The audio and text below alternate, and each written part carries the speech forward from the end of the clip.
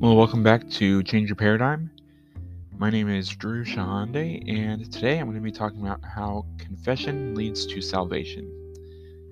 And I get this from Romans 10, 9 through 10, and also verse 13, which in Romans 10, 9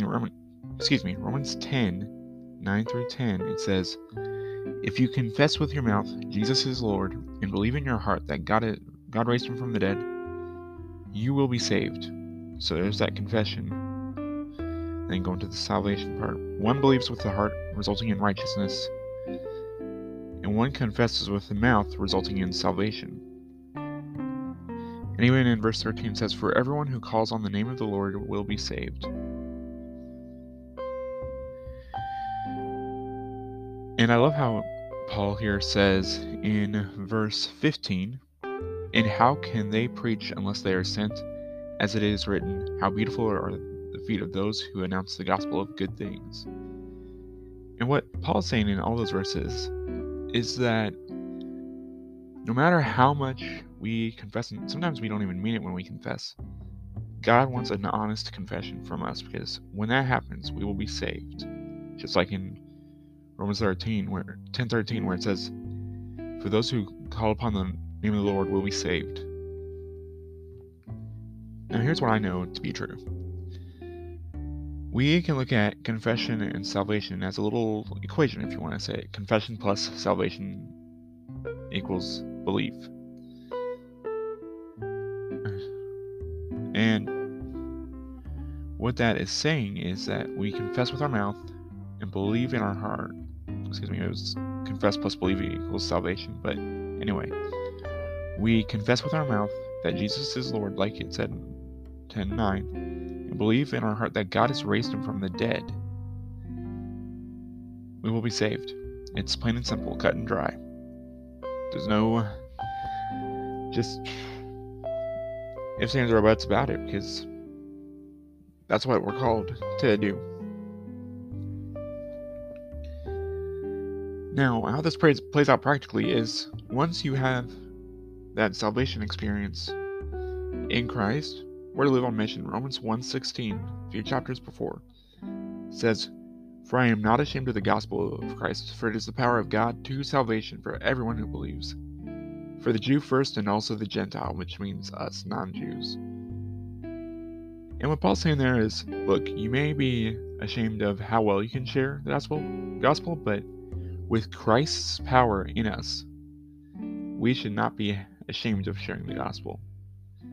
Another two verses I like to focus on is Matthew 28:19 through 20, also known as the Great Commission. It says, "Therefore go and make disciples of all nations, baptizing them in the name of the Father, and of the Son, and of the Holy Spirit, teaching the things that I have observed, teach you. And lo," meaning behold, "I will be with you until the end of the age." And it finishes off saying amen, like a mic drop kind of thing. And whether that's going to a distant country and living out the Great Commission, or even in your own backyard, you can live out the Great Commission anywhere, including the place you work. But how can we live out the Great Commission if we do not have the right view on leadership when it comes to emotions? I've heard that it's said that there's a lot of things actually were said, but some of the most noticeable things were that life is hard, the first one. And just know that life is hard as heck, and you won't have it easy. And for some, that may be persecution in some countries, but in other places, it may mean just disownment by your family for believing in the gospel. And that could happen. But again, life is hard. The verse I want to share with that says, "In fact, all those who want to live a godly life in Christ Jesus will be persecuted." The second one is, "I'm not that important."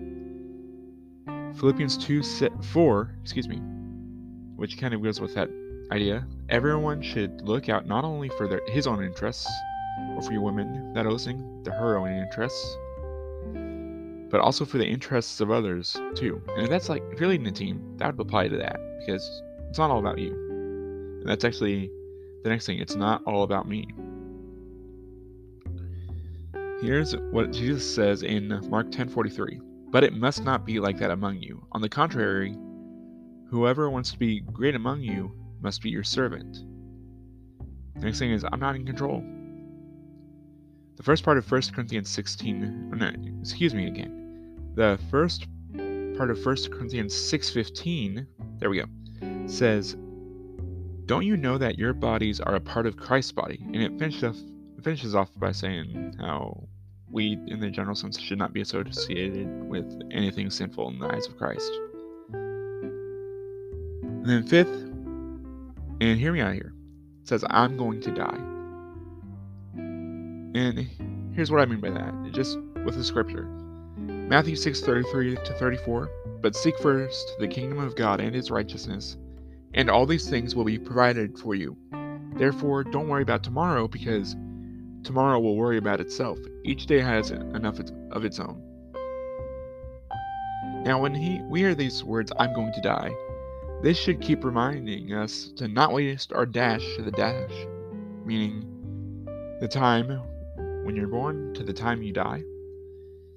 Because in the end, we won't have anything in this life when we stand before God. And ultimately, we're going to be having to give an account for every action we did. I want to finish with this. We all have a filter that influences our thoughts. However, the reaction to that filter in our minds to combat the filters that lie to us are the following.